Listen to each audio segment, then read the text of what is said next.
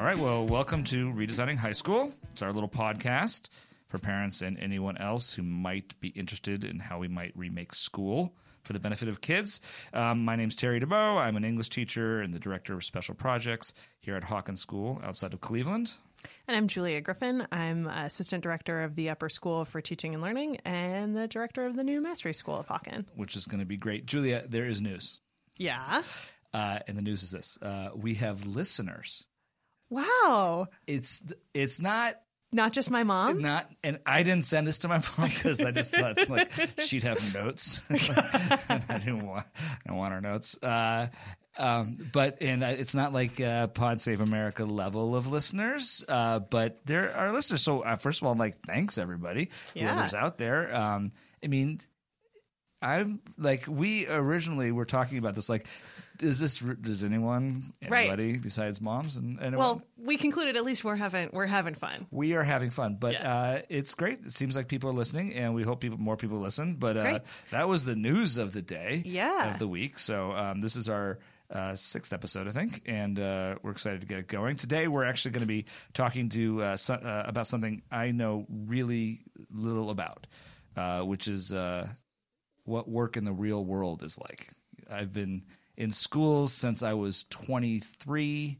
Yeah. I'm older than 23. Or really much younger than that when you think about it. Turns out I was in school before that too. Yes. Right? Good point. So we interviewed one of your former students and who's accomplished so much already. I was worried we were going to have to exchange resumes. And then, Me too. Right? But she's pretty incredible. And so I think it's important to think about the role of work as we think about the role of school. I mean, what do you think? Like, do you think that's school's job is to prepare kids for work? What's your sense of that? I think if school is so separate from the real world that we don't even in any way consider what people need to be successful as adults, happy and successful as adults, then we're probably doing it wrong. Right. So it's not that, I mean, I've wrestled with this because I don't really have a great answer for it, but it's not that it's not preparation for work. It is helping people be adults. And as we both know, work is an important part of adulthood. Yeah. It's not the only part, but it's an important part. So, and right now you could argue that the design of school was very much connected to the workforce. It just happens to be that workforce existed and died a while ago, but we haven't necessarily made the adjustment. So totally. So it's kind of it was a fascinating conversation. Our legions of, we're in the triple digits of listeners. Taking as a whole, let's not get overexcited. But anyway, they'll be interested, I think, to hear the interview. Definitely. All right. So, but before we do that, we have our job, and that is to think of the best and the worst thing that happened this week. So, do you want to go? Yeah. Well, you know me. I'm an optimist, so I always have a best thing. That's the greatest. And Some days maybe I'll have a worst thing. Is yours a best thing this week too? Yeah, I could do a worst one, which is that I had to read 700 pages of writing, but I'm not going to say that one. I've got a best one. Okay. Well, so I will tell you mine. So my best one was a really interesting conversation in a group of teachers who are meeting this spring here, a working group on feedback for mastery. Unsurprisingly, good topic as we're here building this school and working in a school already that's doing a lot of feedback-based assessment. And so this group of teachers, we watched a video from the Envision schools out in Oakland, California, which I visited. Scott and I visited with our class in December, and there's a lot of great material about their school, really impressive.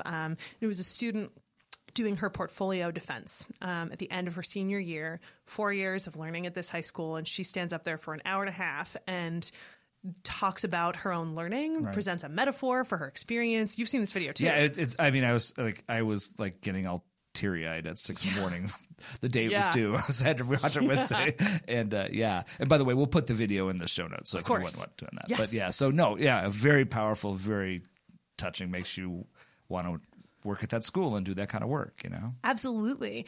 And, and at the end of her defense, the teachers ask her some really hard questions along the way throughout this hour and a half. And then they go out of the room to confer, come back in, and they give her feedback. And it was really interesting. They had a lot of positive things to say, but they also identified some things that she needed to work on.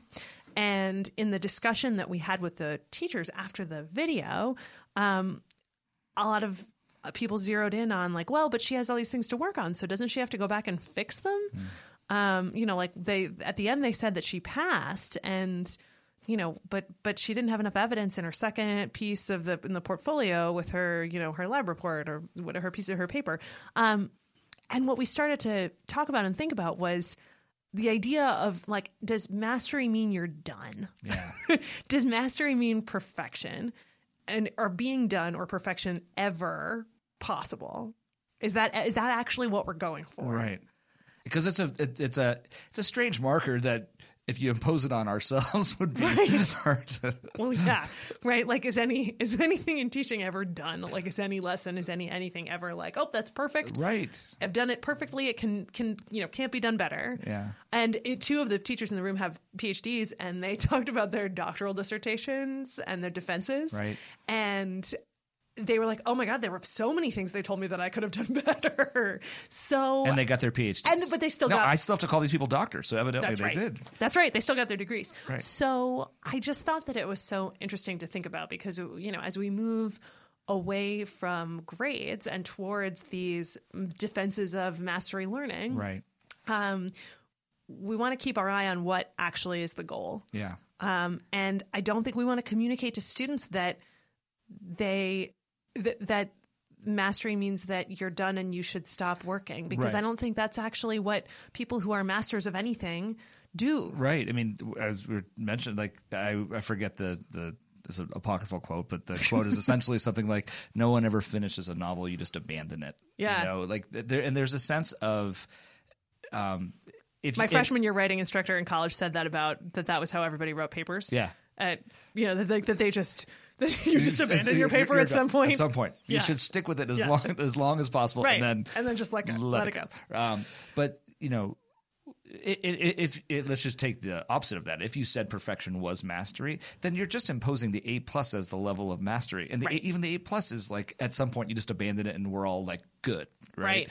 So the question really is like, how do you demonstrate a level of transferable creative knowledge or skills that gives people confidence, knowledgeable experts or people who are proficient in this, the confidence that you will be able to use the skills you have in whatever the next thing you do, right? The next book you write will be even better because you did this one, you know how to do it, and we gave you feedback. You'll do a better one next time. Yeah. Right. So, but it's these are complicated conversations, right? They are. It really made me think, honestly. Yeah. Yeah. Yeah. That's awesome. It was a good one.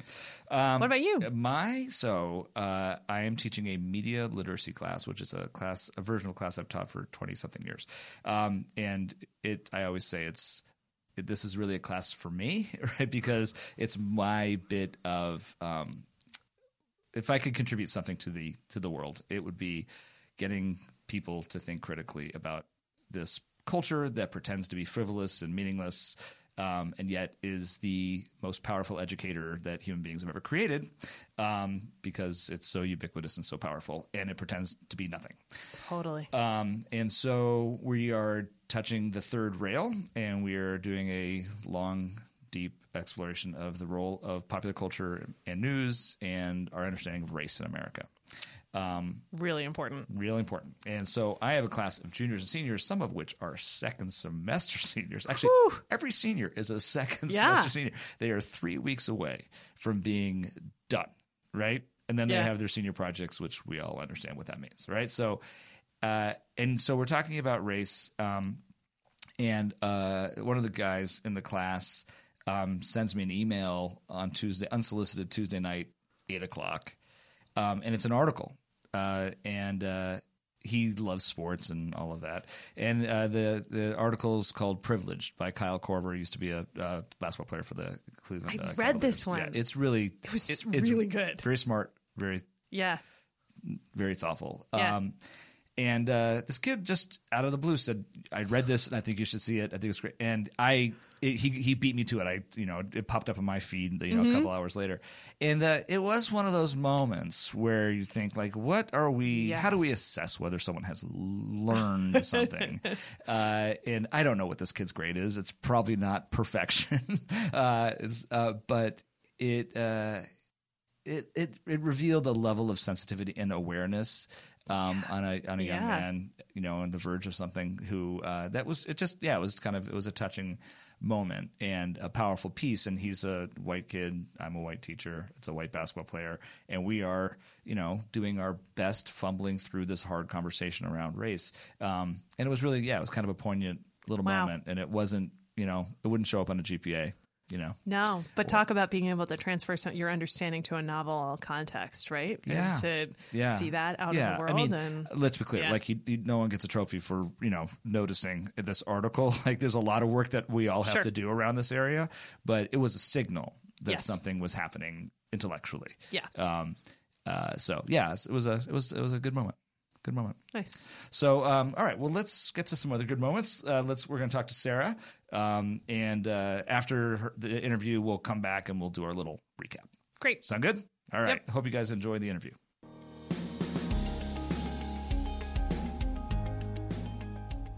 It is always so cool when former students come back and they're these wonderful, fully fledged, beautiful, impressive adults. So Sarah Dorencott Pearson, it is such a pleasure to have you back here. What is it like to be back at Hawken? You're so generous, Julia. It's true. It's energizing, right? Change is underway. I've only been gone for, 13 years now. Yeah. And I just can't believe the changes. Right, from the experience that I had here at Hawken, the experience that I've seen these students having, not only here, but when you guys have come out and visited various workplaces that I've been at. Yeah. I just see a totally different student body. Yeah. Frankly, even a different maturity level. I don't. Well, I'd invite you into my class. Sometimes you'd see some vaguely familiar maturity levels of 15-year-olds. All right. It's good to know there's still a piece of they're here, right? It's teenagers, That's true. But it's unbelievable to see. Right? Very energizing. The momentum. Well, yeah. Well, no, thank you. That's wonderful. And thank you again, by the way, for so graciously welcoming us when we came out to Google in December. It was wonderful to see you and John Sherm, who's another alum, and just to get to see you all in your element and hear from you about what the current and the workplace is like and what it might be like in the future too. So it was awesome. The kids loved it. I was watching on Instagram out in freezing Cleveland. I'm like, looks like everyone's having a good time at Google and Apple and everywhere else you went. So, all right. So, I don't know you. I haven't met you. So, it's nice to meet you. And can you tell us a little bit about what you've done? Like, what are a brief rundown of your experiences, which I know are pretty impressive. Sure. So as you mentioned, graduated from Hawken in 2006. Most of my time here was spent learning, but then also swimming. Spent a lot of time under Jerry Holtry and Rick Stacy swimming. I then left Hawken and I went to the Naval Academy. A little bit unconventional, I'd say, at least for that time. So I went to the Naval Academy. I had this calling, I suppose, just to take on a bigger challenge. I don't think I knew that I could do it at that point. I just knew it would be hard. And we'll leave it at that. I knew it would be challenging. So went to the Naval Academy. I studied economics, graduated with a BS in economics, participated in various different organizations. I continued to swim at the Naval Academy. I leveraged the connections across the military to travel quite a bit, learned what it was like to work with different national militaries around the world and support efforts that aligned pretty closely to some of my passions. So that was 4 years in Annapolis, Maryland. After the Naval Academy, I, of course, had an obligatory service to our country and raised my right hand and commissioned as an officer in the United States Navy. In the Navy, I ended up spending about 5 years, and I did things from counter-drug, counter-narcotic operations down in the Caribbean, over to San Diego, where I worked on a big deck, an amphibious vehicle that we bring Marines on board and deploy forces around the world. So I had various leadership opportunities to learn and to grow in the military.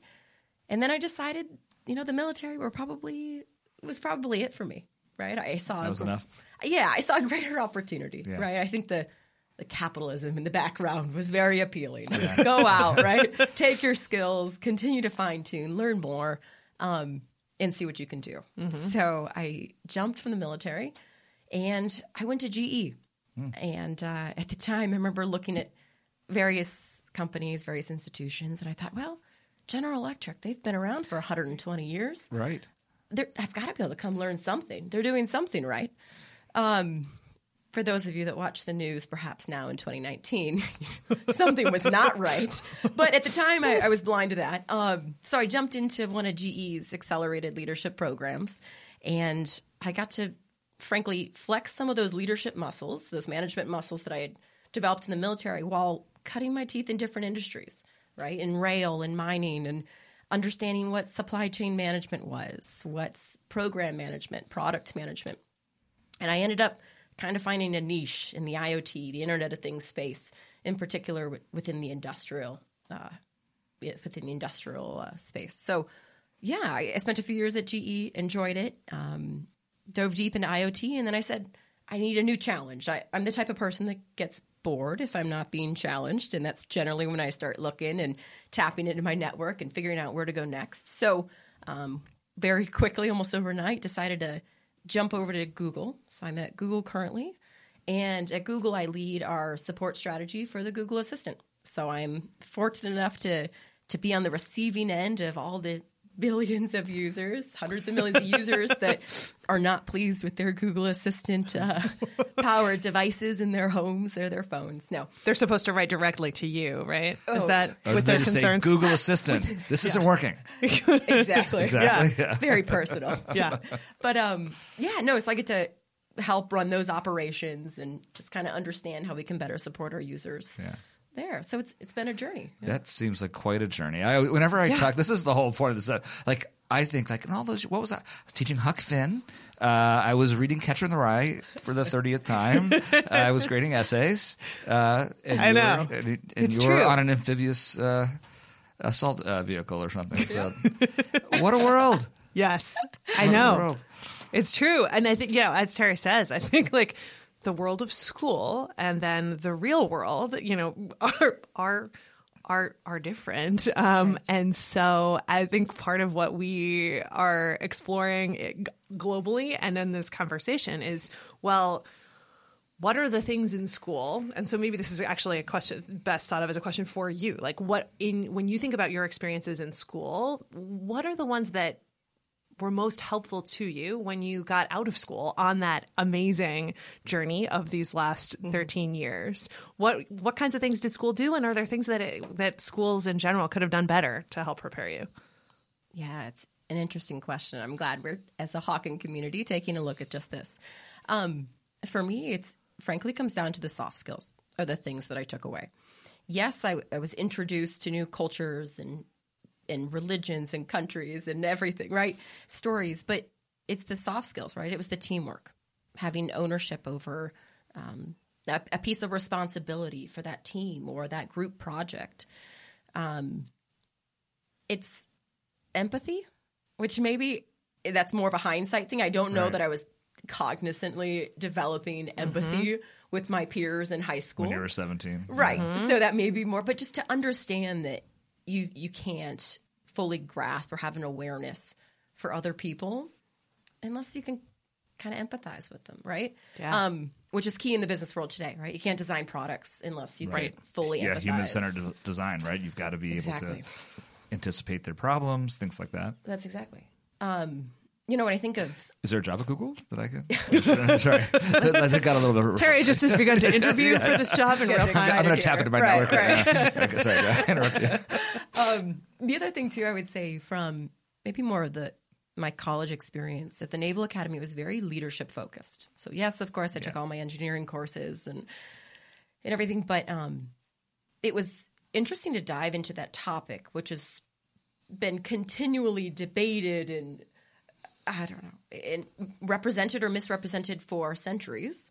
So it's interesting to understand that from like a philosophical approach, from a classroom approach, and then go apply that in the military firsthand. You try something and you see a terrible response from your team of 25 sailors, and you're like, oh, that was wrong. Who said that? Napoleon?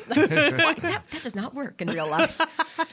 So armed with some of the skills to, frankly, just go practice, right? Yeah. It was the knowledge to go now apply within the military and in the private sector. Yeah. I think that's such an important thing to identify, that you can learn all the things you want sitting, listening in a classroom and sitting and reciting and repeating them back and processing. And it's not that those things don't matter, but I think when all of us think about the moments when we've learned the most, it almost always is when we actually get out there and do something, right? You have the experience, you try something that you've learned, or you try something based on what your best guess is in the circumstances, and then you see how it goes and you process and reflect, and hopefully you learn and then you apply the next time you're in some similar situation. That's exactly it's design thinking, right? How do we bring this to high schoolers? That's how I operate in the high-tech space. I think it spans many industries, maybe not all, as my father likes to point out. But in many industries, this approach absolutely does work, right? Yeah. Make a decision. Get something out there based on the information you have, and we can always iterate, right? We can always improve upon. I agree. Bring more of it to younger students. Yeah. Well, I mean, I guess so. So maybe that's the answer to the next question that I had in my mind, which was, when we think about young students, and sometimes I think you call them young leaders, which I love. Like, what are the things that you think they need the most that will help them to be successful? Like, if there are things that we could cultivate, and the answer may be in what you've just said, but what would those things be? What qualities or skills or? It's what I call the foundation, right? So when I hire and build teams, I look for the foundational skills, right? It's the drive. It's these inherent things that come so obvious perhaps to many, but it's the drive, it's the perseverance, the agility. We operate in such a complex and ambiguous space today. Again, I don't think that's just my industry. I think that's everywhere. And it's only going to get progressively more complex. The ability to navigate that, not only independently, but as a team, and guide a team through that complexity while keeping your team, right? Helping with retention. Don't let everybody jump ship. But that's key, just the agility, right? The other piece, too, is the communication. Our communication styles and the methods that we communicate with have drastically changed just in the last 2 decades, a little around 4 or 5 decades, right? So communication for me is 2 ways. It's how do you listen? How is your active listening? Do you bring a curious mindset, right? Do you surround yourself with people that have diversity and experiences and thoughts to challenge you? But then it's how do we communicate? And it's not just our tools, but all the personalities. That I communicate differently with software engineers than I would a business development manager. 2 different approaches, 2 different mindsets, right? So how do you see it when you're doing your hiring? By asking questions. And I hate the behavioral question piece, but something like drive or perseverance. Help me understand a time you did this, but then diving in, maybe that's the active listening, diving into, but what about this one player? Who is this one person in that? And how did you handle that? Right. And putting people in situations to see how they'd respond. Yeah, so I guess what I'm getting at is when I think about school is, wouldn't it be helpful if a young person, a young leader, had a sort of constellation of experiences they could draw from to answer those questions, right? That were based on things they've done or experiences they've had, or that as opposed to something flat like a transcript or like a GPA. That's sort of where we're going, right? That if one of the things school could do is provide those opportunities for learning, failure, iteration, success, when they get to your interview, would they have more to talk about and more ways to persuade you that they had those skills? And I would go one step further than Terry and say, not only would they be able to describe it to Sarah in the interview, but just think of the potential for rich, deep growth in those areas when you do have a chance to have a series of experiences in in, I would argue, the lower stakes environment of school than having those experiences for the first time when you're out in the real world with 25 sailors, or wherever you are, or with your product development team or wherever you are. But if school gives you space to practice and to learn, like, can't we give you space to practice and learn some of the things that you actually might need to do out in the world? I don't know. That's my argument. So these are questions that are actually answers, but yeah. Do you agree with their answers, or do you? Yes, sign me up. Why didn't we have this 50 years ago? I know. That's exactly how we should be arming our young learners as they come out of their undergrad, or go into undergraduate, and then come into the workforce. Right. These are the skills, the hard skills you'll learn. If you need to know a certain skill, we've got schooling options, or companies will educate you for that. Right. Just this. Yeah, no, I agree. I'm fully on board, and I'm glad that that's a key part of the Mastery School and Hawken in general. Yeah, right? It's true. Yeah, I mean, so I mean, the direction of this school, for the last decade or so, has been in creating these kind of experiences. And totally, I used to do college counseling, and you could see it in the way they write about their college, their high school experience and their college process. But that's still transactional, right? That's still moving it from one level to the next. What you're talking about, when they get to the workplace, is, do they have these life experiences that they can pull from, that not only to persuade you, but so that they actually could do the job. Right. Right. Exactly. Right.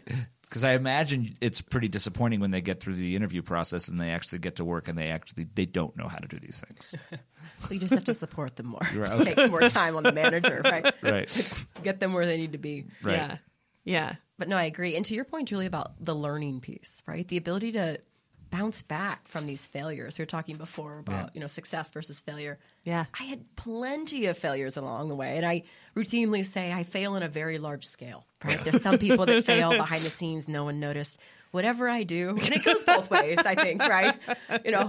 It's noticed and it's picked up, and it's a very, very public failure. But it's kind of it has taught me, obviously, to rebound, right? This is just how we learn. And more importantly, it's taught me to take a chance. Yeah. Make a decision. That's probably the biggest gap in the workforce that I see, right? Yeah. Analyze your data and make a decision. You don't need a 100% solution. Just get something out there. Yeah. Right. I mean, and the other thing that occurs to me, that it probably bolsters your own confidence and your own, not to get too soft skills in this, but your own ability to forgive yourself. Right? If everything is so high stakes and you make a mistake and there's a huge consequence, that can come back on you, on your own self-conception. But if you can fail up, or you can fail and then rebound, I assume, I mean, I've had it personally too. Like, you get more confidence in your ability to be okay with yourself. And it just strikes me as you're talking that might be a consequence of this process as well. With time. Those first ones, I recall. This still hurt. But what it has helped me with is the ability to empathize when other people are going through. It's great to say, hey, look, not a big deal.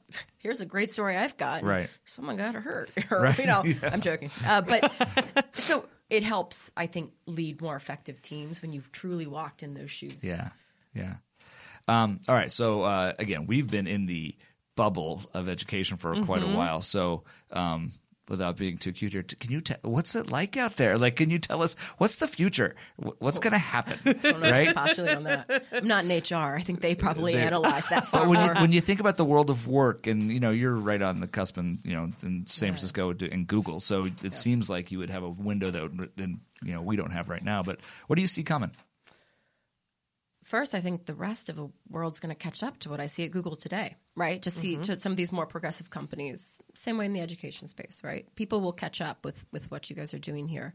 And that's kind of what I was describing, right? It's that very agile workforce. People hop in and out. I said, hey, I'm not in HR. Well, maybe I could be tomorrow. I mean, people really do shuffle around. They'll go from engineering to what we call people operations or HR to product. They'll hop around. And I think, again, that just speaks to the ability to learn what you need to learn technically on the job, but bring those skills, that foundation you've carried and built upon your whole personal career, your whole life, right? Yeah. So I think the agility will be there. I don't necessarily subscribe to the piece where everyone says, oh, all these jobs are going to be missing in 5 years, 10 years. I see more of like an augmented role. Think about teaching, right? 3 decades ago, 4 decades ago, did you have all the tools that you have today? Right. No. And now we can reach more learning styles, and that message can resonate stronger. It's the same way everywhere else, right? You're going to still have these core competencies, but you're going to be augmented from the STEM side, right? Whatever that application is. So I think the interdependency, frankly, a strong understanding of the STEM foundations, depending on the industry, but for many, I think will become increasingly important. And I think we've seen that in the academic space, right? You've seen that the last few decades. Yeah, Shift there. Absolutely. I mean, I think about the toolbox, right, as you say, and think about what the sort of personalization of PACE is that can happen when you not only have a great math teacher who knows you and knows your name and knows exactly what you need, but they can also refer you to, Khan Academy videos or other resources or things that are available that help to supplement that, right? So I'm actually, I have to say, I can be a little bit of a tech. I've watched too much science fiction, so I can get a little paranoid. So it's deeply reassuring to hear somebody with an IoT background like yours and with your experience level tell me that we aren't all going to be replaced by robots, our students included, but just that there's that more complex relationship and more possibilities that we could foresee. Yeah, I mean, I think about, I've got 2 daughters who are moving towards adulthood slowly. But I hope there are jobs. I forgot about that part. I remember like health insurance and we got a dog. I forgot we had to think about their jobs in the future. So it's reassuring. But do you think that the pace of technology and everything else is going to change what work looks like and feels like? I don't think in the foreseeable future. Do I think maybe by the time your daughters are retiring, it could look different? Seems like that's out of my consideration set at this point. I don't know, but I'm also not an expert in this space. Sure. So I won't. These are opinions of Sarah Pearson alone. So no, I think there's jobs out there. Yes, but you think there's also that the jobs are going to be. The skills they're going to need are ones that you mentioned. Like there's agility and there's ability to collaborate and be with groups and all of that. Those are the things that we should be. So that's really our question, and that's and it's I think in some ways an open question about the extent to which a high school needs to be linking its program to this imagined workforce out there. But do you think that high school has a role in preparing people for work? Absolutely. I think they have a huge role. I would argue all of your primary school, all school has a role and an impact on different portions of your career, depending on when you seek higher education. I think it plays a huge role. I, again, would say it comes back to these skills. It's these soft skills. Your hard skills will change with time. You'll find what you're passionate about.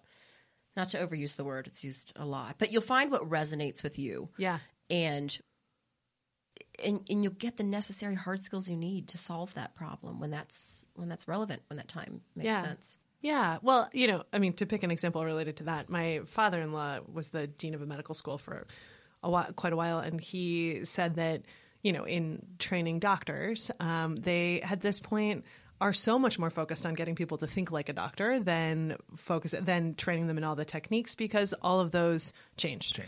Right. So instead, I think it's the same across professions, as you've said, that it's that ability to learn how, of knowing how to learn and be self-directed and identify how to close the gap between what you need to know and what you know right now. And it would be nice if school were built like that. Yeah. Well, that's the idea. Yeah.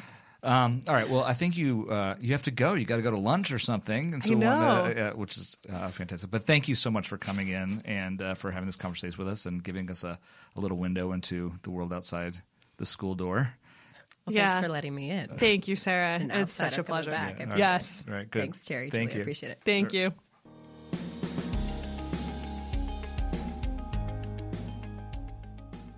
Well, that was pretty interesting. She was a very compelling graduate. How did it feel to talk to someone you knew when she was 17 or something? Yeah. Oh, my gosh. It was great. It was so great to hear from Sarah. And she's so I really admire how poised and thoughtful she is, and how and honestly, just how much she really wants to make an impact in the world. Yeah. So it's just great to see her and have a chance to catch up. Yeah, I wasn't surprised at all when she started talking about her leadership skills and all of Right. that. Because when you meet her, you're like, oh, she seems like Yes. she's got her life together, it seems, right? Yeah. So it was, she was impressive. And what she was saying about, her agility, right? Her moving Yes. from, amphibious boats to Right. GE To Google, right.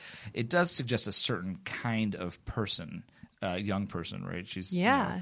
And transferable skills, right? Like, and the idea that you can look at a context, look at a problem, join a team, and Right. be able to make a contribution and not have just like a really narrow set of things that you know how to do that only apply in one Right. context. Yeah, I'm an architect. I do architecture, right? Right.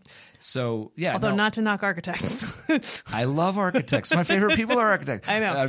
But I'm just saying a skill set that is more that can be transferred, and that Right. there was also a thing I wanted to point out that I heard and thought about afterwards. Like, she actually wanted change. Right. Like, and I wonder if that's an aptitude or the skill or a constitution that's going to be different in this Yeah. next wave, because I think it's pretty fair to say that many, many people are sort of change averse, right? Just sort of lock in, lock out, right? You're sort of in, and it seems like she was really, she was the shark. She always needed to be moving, and she got some joy out of that. She wasn't made overly uncomfortable about being dropped into a new environment, new kind of job, right?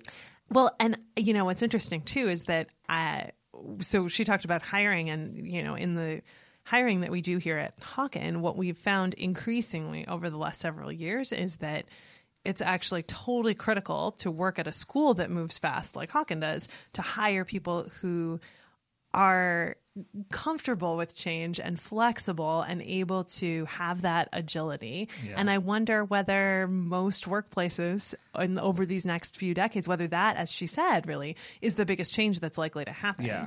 And so can you cultivate that nimbleness? Yeah. Is it a disposition intrinsically, or is it a thing you can grow? Or maybe the answer is both. Maybe it's both, but if you're an educator, you think most things can Right. be Can be taught taught. to some extent. Exactly. Right? That's right. We don't have the People sort can of grow. fixed mindset like I can't be creative, I can't be Right. a leader. Right? We believe Right. that people can, given the right environment, situation, all that. Agreed. So, but I'll be honest, I'm still a bit torn. Like, I don't know the relationship between school and work, Mm-hmm. right? And I think if you over-engineer it, and say like, so we need to train everybody how to, use an MRI or use this particular program. Like, I don't know if that's really what we're talking about. I think, in my mind, being cognizant that the world has changed fundamentally, constitutionally changed, and yet there are enduring human skills that stay the same. And how do you balance that? That, to me, is sort of the question we need to wrestle with as you redesign school.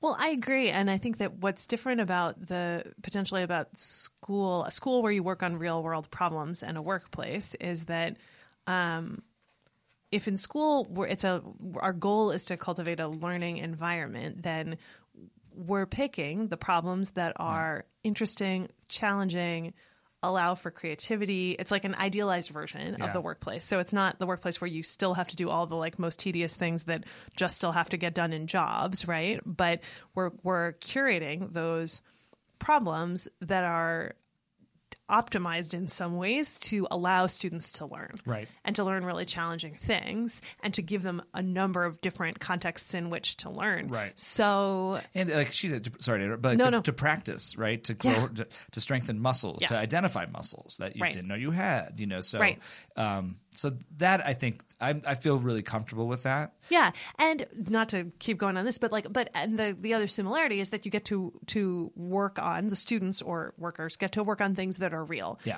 Which is what we do every day when we come to work, right? So imagine if you were coming to work and then you were designing a lesson plan for media literacy and you had to work really hard on it, and then you never were going to actually teach the class. Right.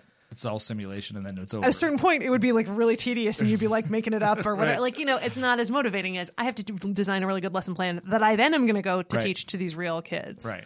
Yeah. No, I think that so it clearly there's a logic to it. I just and I think being aware of how the world has changed in these fundamental ways is really important. Yeah. I guess in some ways, I just want to make sure that people don't mistake, a mastery-based school or as a is a job training school. Like we're not Agreed. We're not exchanging that, right? In fact, there are these totally enduring agreed. human things that we need to learn that maybe not they may not have direct application. Like I'm not giving up like reading novels, right? Or reading poetry, right? Because there's something to it, and the act of unpacking that, might not have a direct application at Google, but there's something human that needs to be explored, and that has a place at a master-based school, right? Because that's a competency that we can create a mastery standard for. Well, and there was a great there's a great presentation by Emily Jones of the Putney School at a Mastery Transcript Consortium site directors meeting last year, where she talked about the work they'd done at Putney to figure out what's accessible and what's not. And then she said, and we have this whole category of things that we realized we couldn't figure out how to measure, but that we think they're important anyway, and so we're going to do them. Yeah. And making art was one of those things. They were like, we don't always want to be measuring the art, but we think it's good for kids, and so we want them to do it. Yeah. And so I think of, Virginia Woolf's line where she says, so why even bother to do some things? And Peter Walsh says, well, beauty anyhow. Yeah. Right. We should read poetry because beauty anyhow. Beauty anyhow. Exactly. Yeah, absolutely. Right. That could be the title of the show, but we have to do other things. All right. So anyway, that was fun. That was great. Yeah. Thank you to Sarah Pearson for joining us, and thanks to you, Julia, and to anyone else out there still listening. You can find our podcast on iTunes or any other spots where you get your podcasts. Please follow us on Redesigning School on whatever social media channel. We're growing. Although, it's funny. Like everyone said, like it's going to be Instagram. I got like 16 Instagram files. I'd like more. We'd like more. Twitter is blowing up though. Cool. I can't believe this is my life, right? I know. I was just reading books, and now I'm talking about Twitter. All right. Anyway, follow us where you can. Leave comments. Go to our website, redesigningschool.org. Subscribe to our newsletter. The first one is in process. So anyway, that was fun. Thank you, Julia. Thanks, Terry. And we'll be back in a couple weeks. Bye.